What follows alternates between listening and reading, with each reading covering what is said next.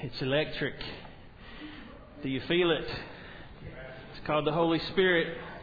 And He's not here today because I'm here. He's here because He's here. So, wow, what a day. It's good to see you this morning. Thank you for being here this morning. If you've got your Bibles, I want you to go ahead and open to the book of 1 Peter. While you're turning there, let me say thank you so much on behalf of Lynette and I for a great day yesterday. We so much enjoyed being with you and eating too much peanut butter cupcake. So I had to repent last night, but that's okay. God forgave me. And you have to too. If you're a Christian, you have to forgive me. But it was good. I wanted to start this morning telling you about a story. We all have expectations. This morning I want to talk to you about great expectations is kind of the sermon title. We have expectations. We go to a restaurant, we expect certain things. We expect certain things maybe out of our marriage, maybe out of our mate, maybe out of church, maybe out of our government, or maybe not.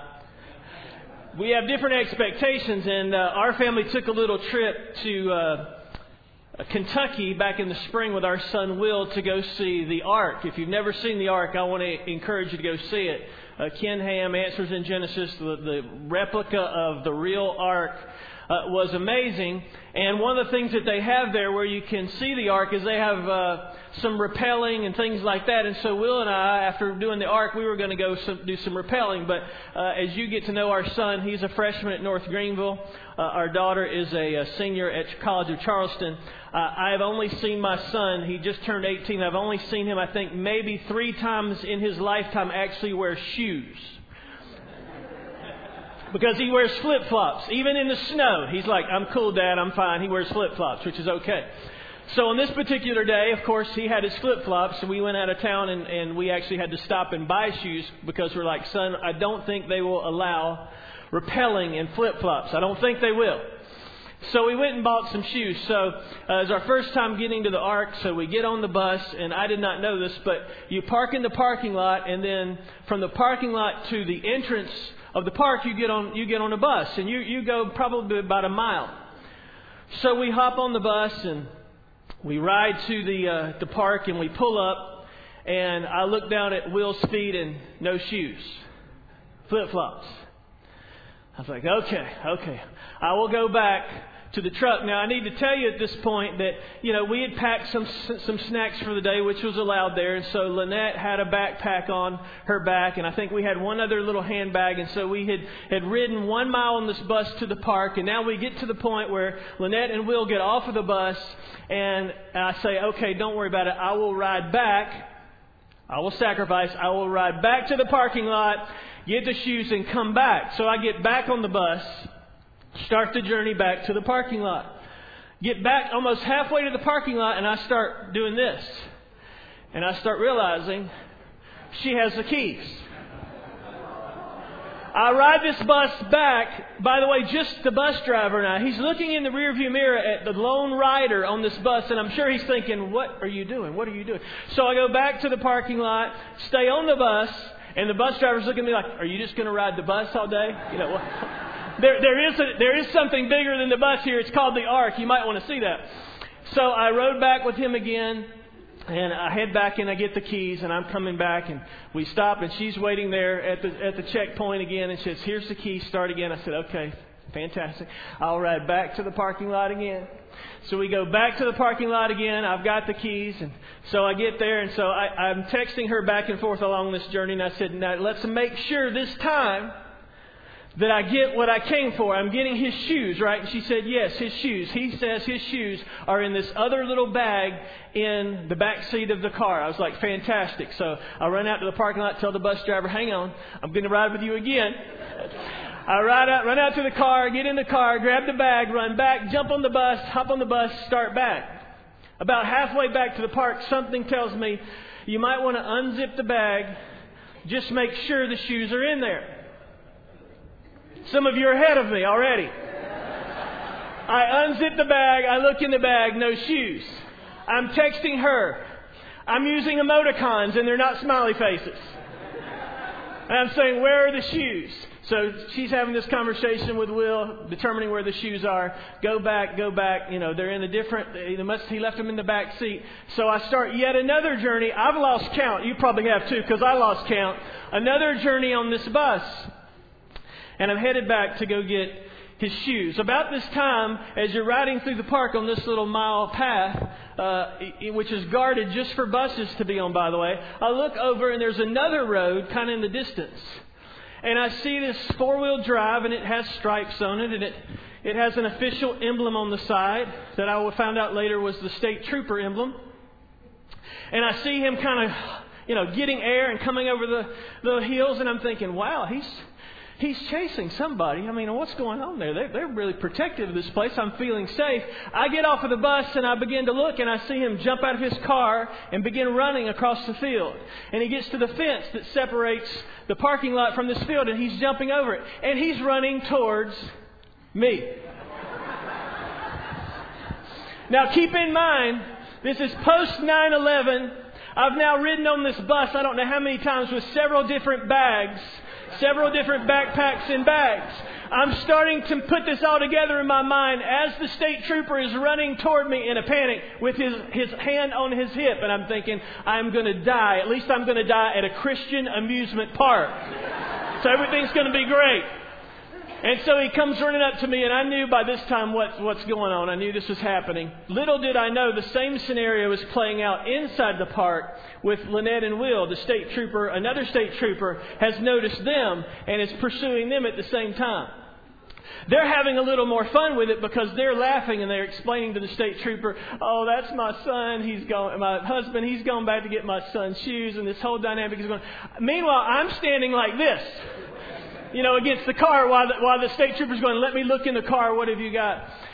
We finally explained, and he had a wonderful laugh, and I could see him as he walked back to his car telling other guys, yeah, you won't believe it. And he's laughing, and I'm thinking, I'm going to kill my 18-year-old son, is what I was thinking. Hey, it was an adventure. It was not what I expected. It's not the way I expected to start off spring break with my son.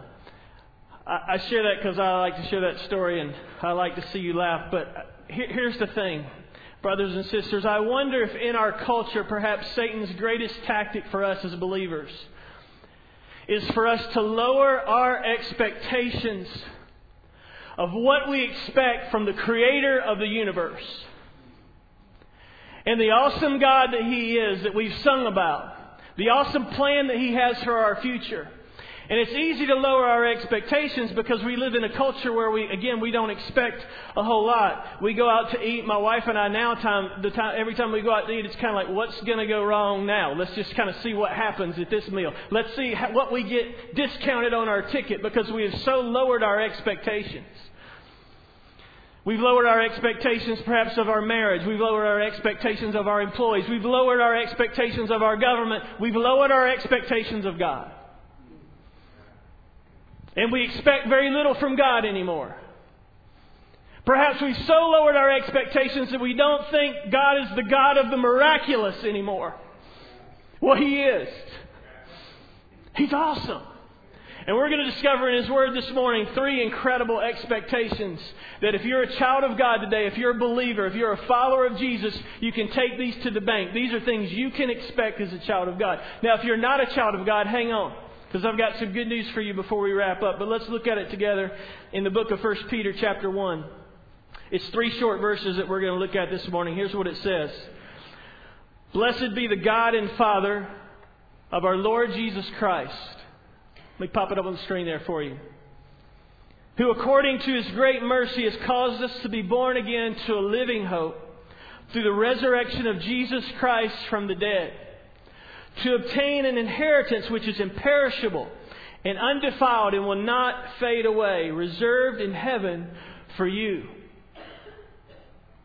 who are protected by the power of God through faith for salvation ready to be revealed in the last times. These verses are so power-packed.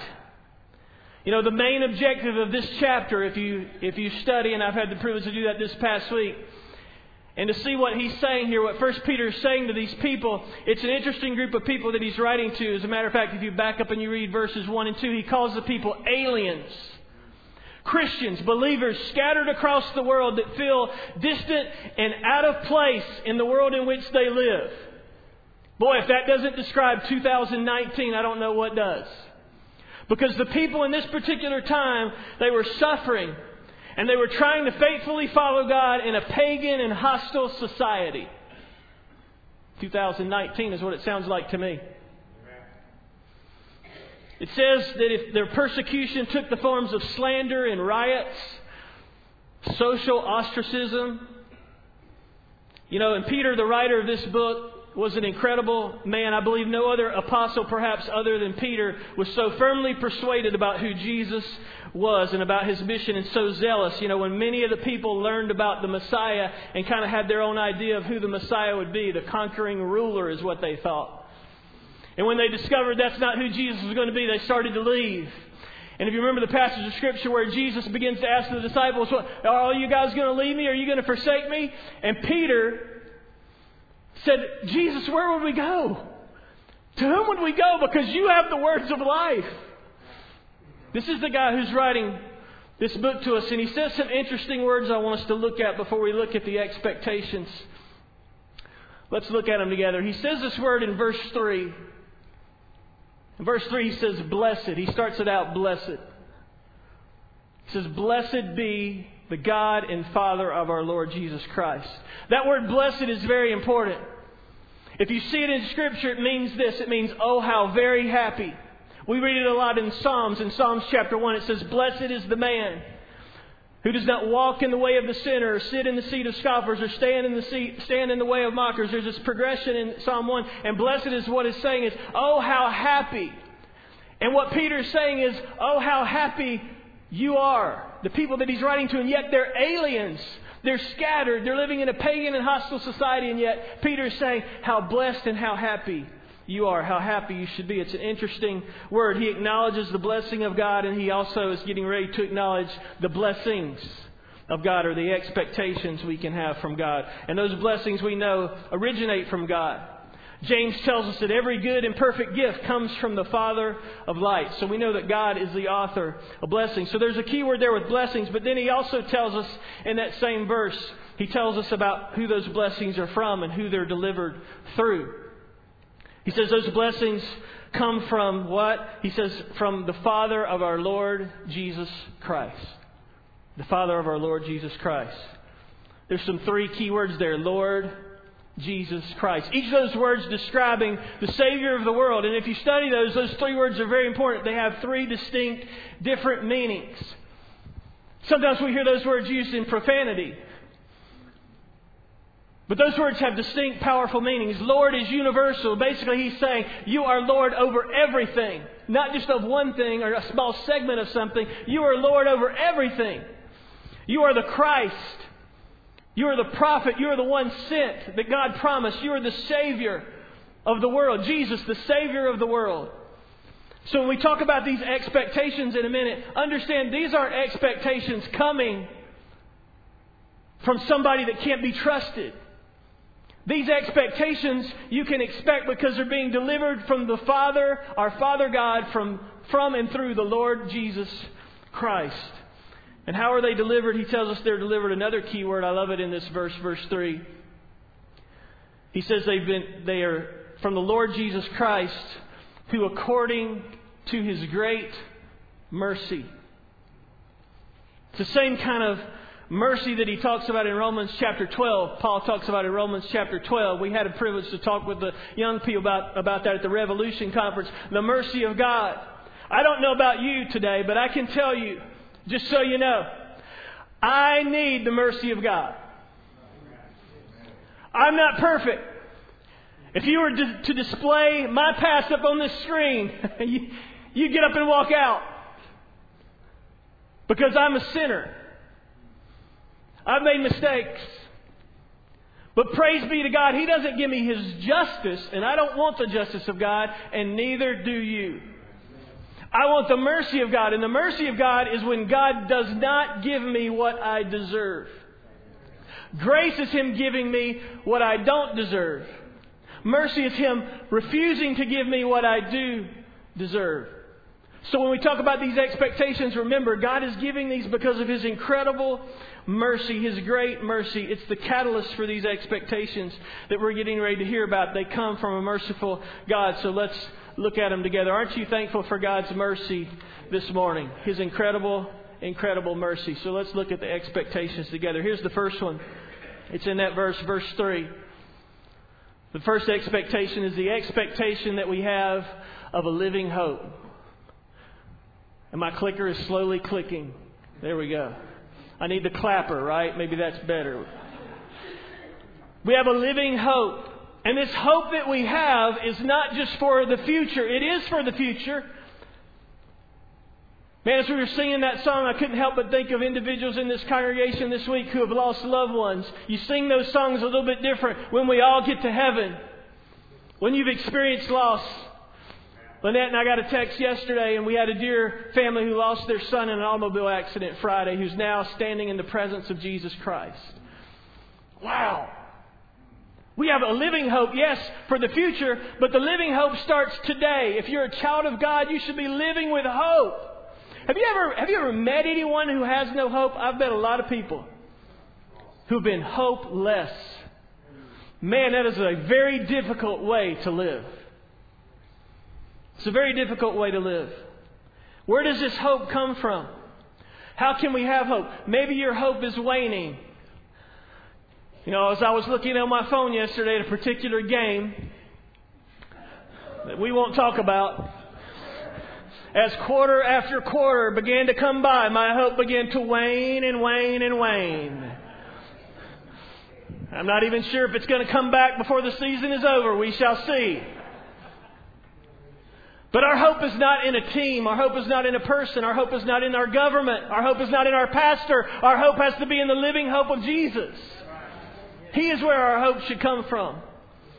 And it's interesting because this hope that he describes in verse 3 says it's a living hope. How? Through the resurrection of Jesus Christ from the dead. He's telling you and I as believers, Peter is saying, listen, he's saying you need to know something. You need to know that the resurrection is demonstrating that God accepts as payment in full Jesus' death on the cross for your sin and for mine. That is good news today. That gives me hope. Because His death is our ransom and His resurrection is the basis for our hope. You know, I'll be honest, as you get older, as I get older, it's very easy to allow the pressures of the world to let our hope be squandered and squelched and to cause our hope to wane, because we look at what happens in our culture and in our world and we're just going, wow, the world is going south in a handbasket. I got good news for you in case you haven't seen the rest of the movie. I've already read the rest of the book. I know who wins.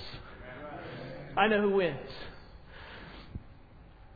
We have a living hope. This hope comes because of this great mercy. And when you have hope, hope does a couple of things. Hope births life.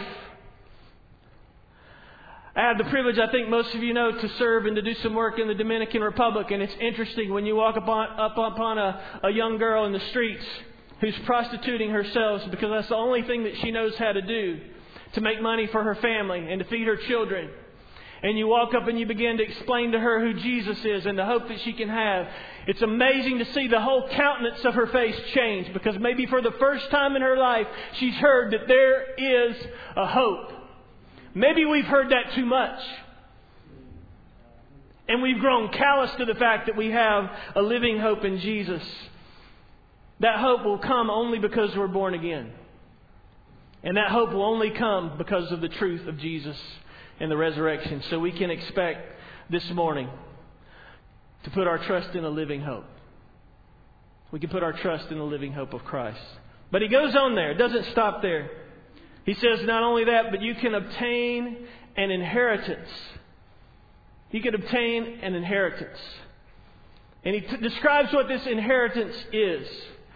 And you guys feel free to advance if you want up there. We'll be informal this morning. The clicker has clicked out, I believe. I know that feeling. I've been there before.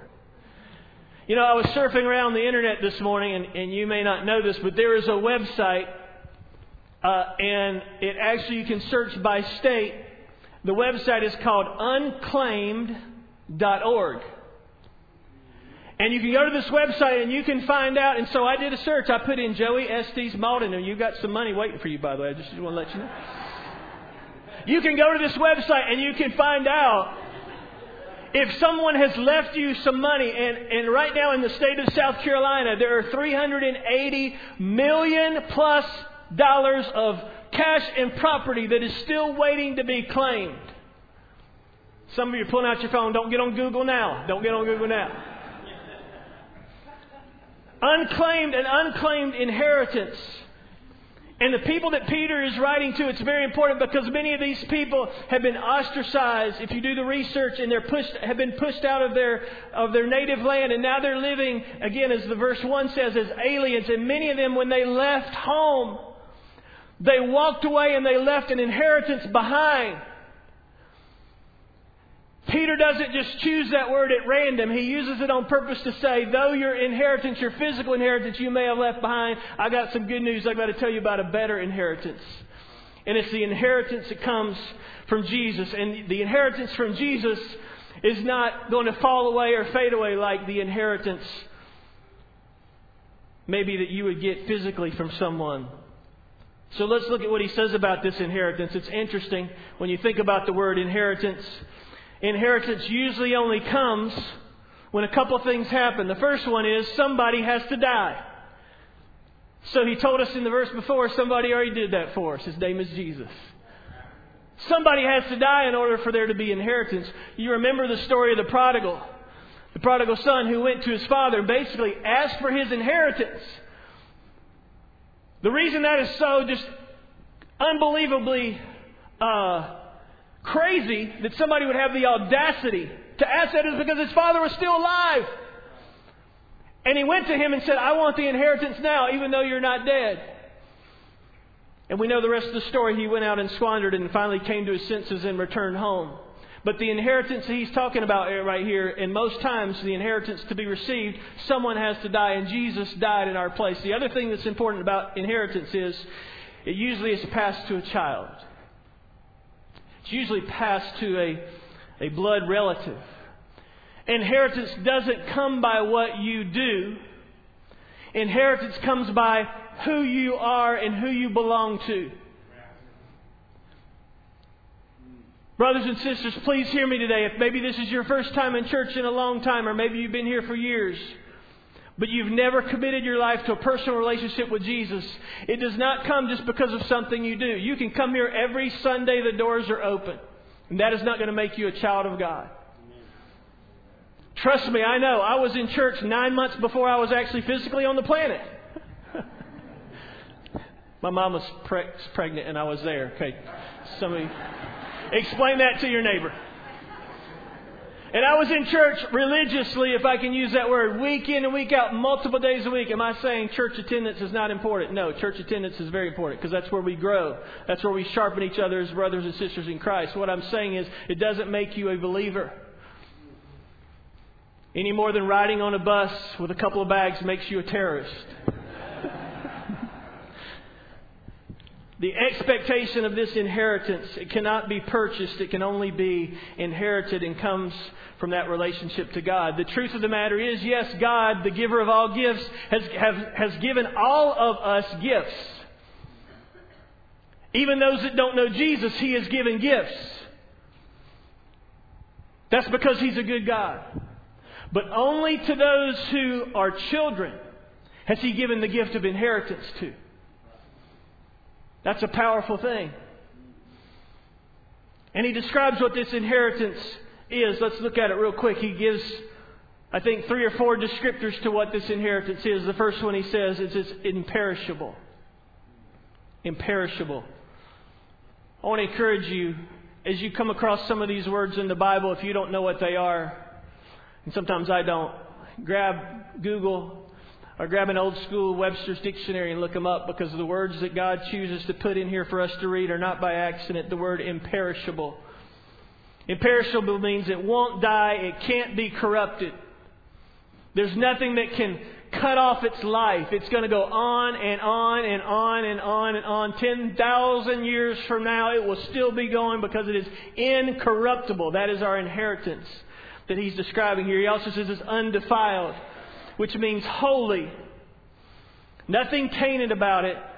It's 100% pure and holy.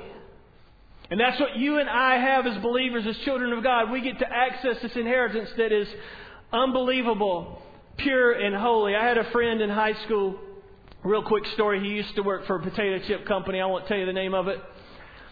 But his job was in the big train carts that would come in and have all the potato chips in there. His job was to stand on top of the cart.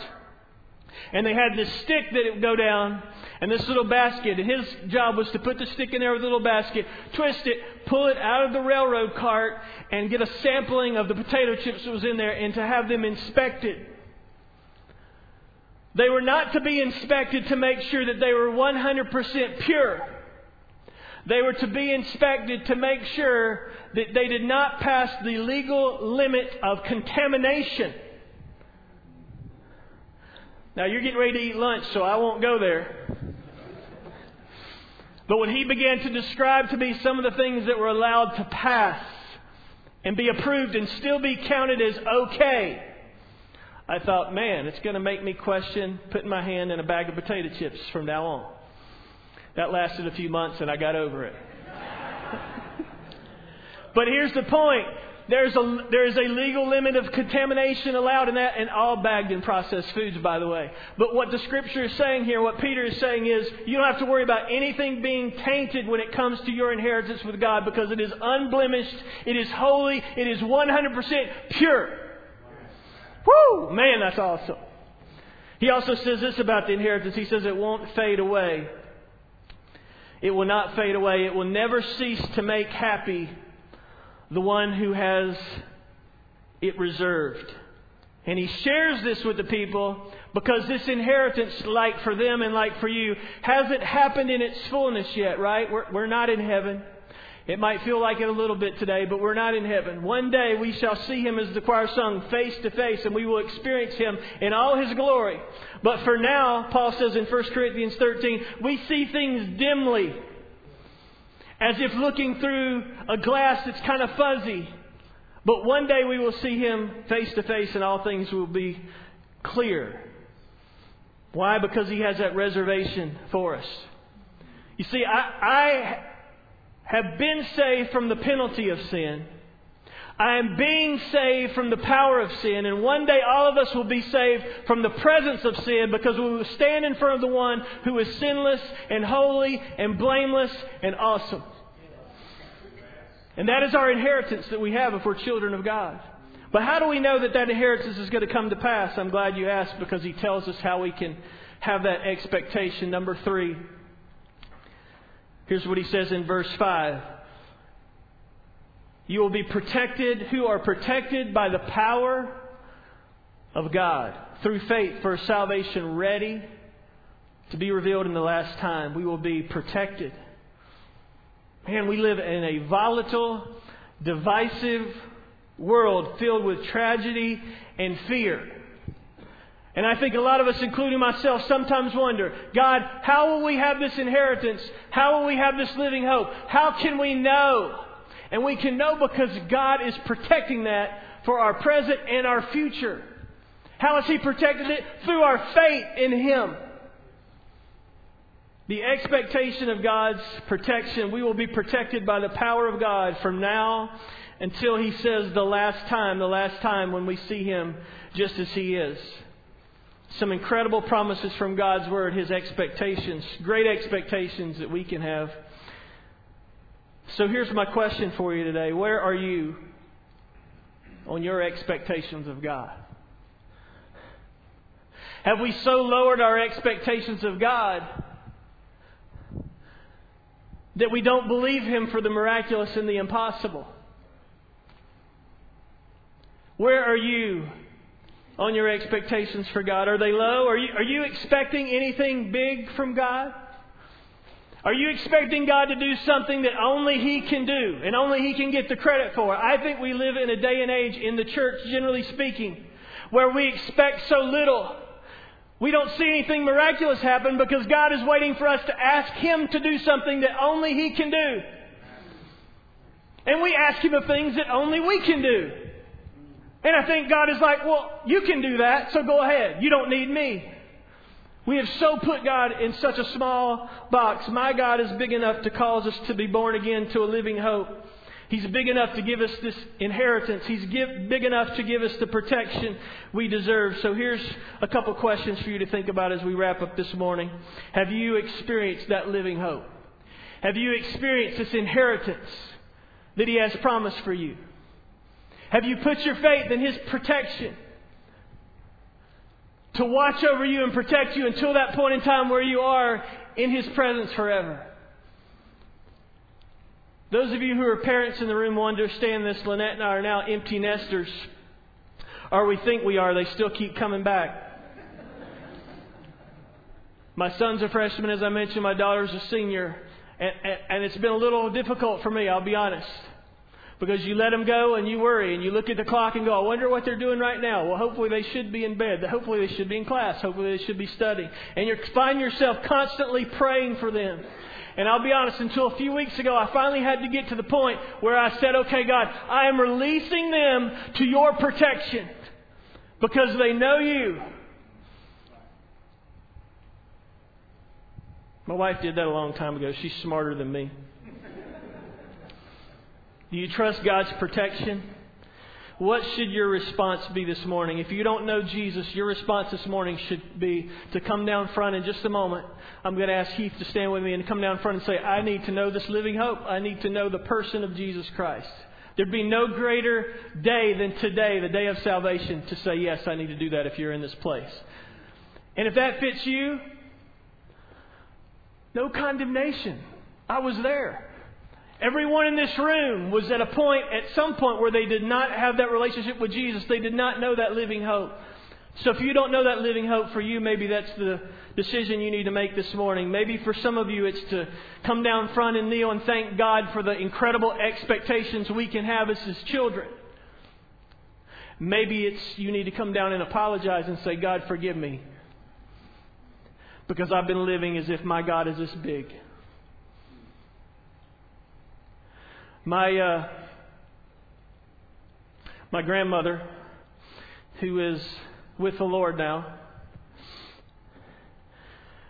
we would eat Sunday lunch at her house a lot of Sundays. And she was a godly lady. I remember many Sundays we would be eating and, oh my goodness, I'm not going to describe the fried chicken and mashed potato and macaroni and cheese and cream corn and yeast rolls. Sorry. I'm not going to describe those that she would bring out. And we were eating as fast as we could. And a lot of times she would not eat because she was waiting on you to finish. And the reason she was waiting on you to finish is because she wanted to clean your plate. And she would always have that dish rag. And she was always, as soon as... And I would ask my mom often, I'm like, what is the deal? Because she's always... And I finally realized as I grew up why she did that. Here's why she did it. She would even take your fork that you had used for the meal and she would walk out. And you could smell there was some kind of dessert. It may be a homemade apple pie or red velvet cake or chocolate cake or pecan pie. I'm getting you prepped for lunch, okay? Am I doing a good job? But she would be cooking something and she would walk out. And she'd walk up beside you and reach over your shoulder.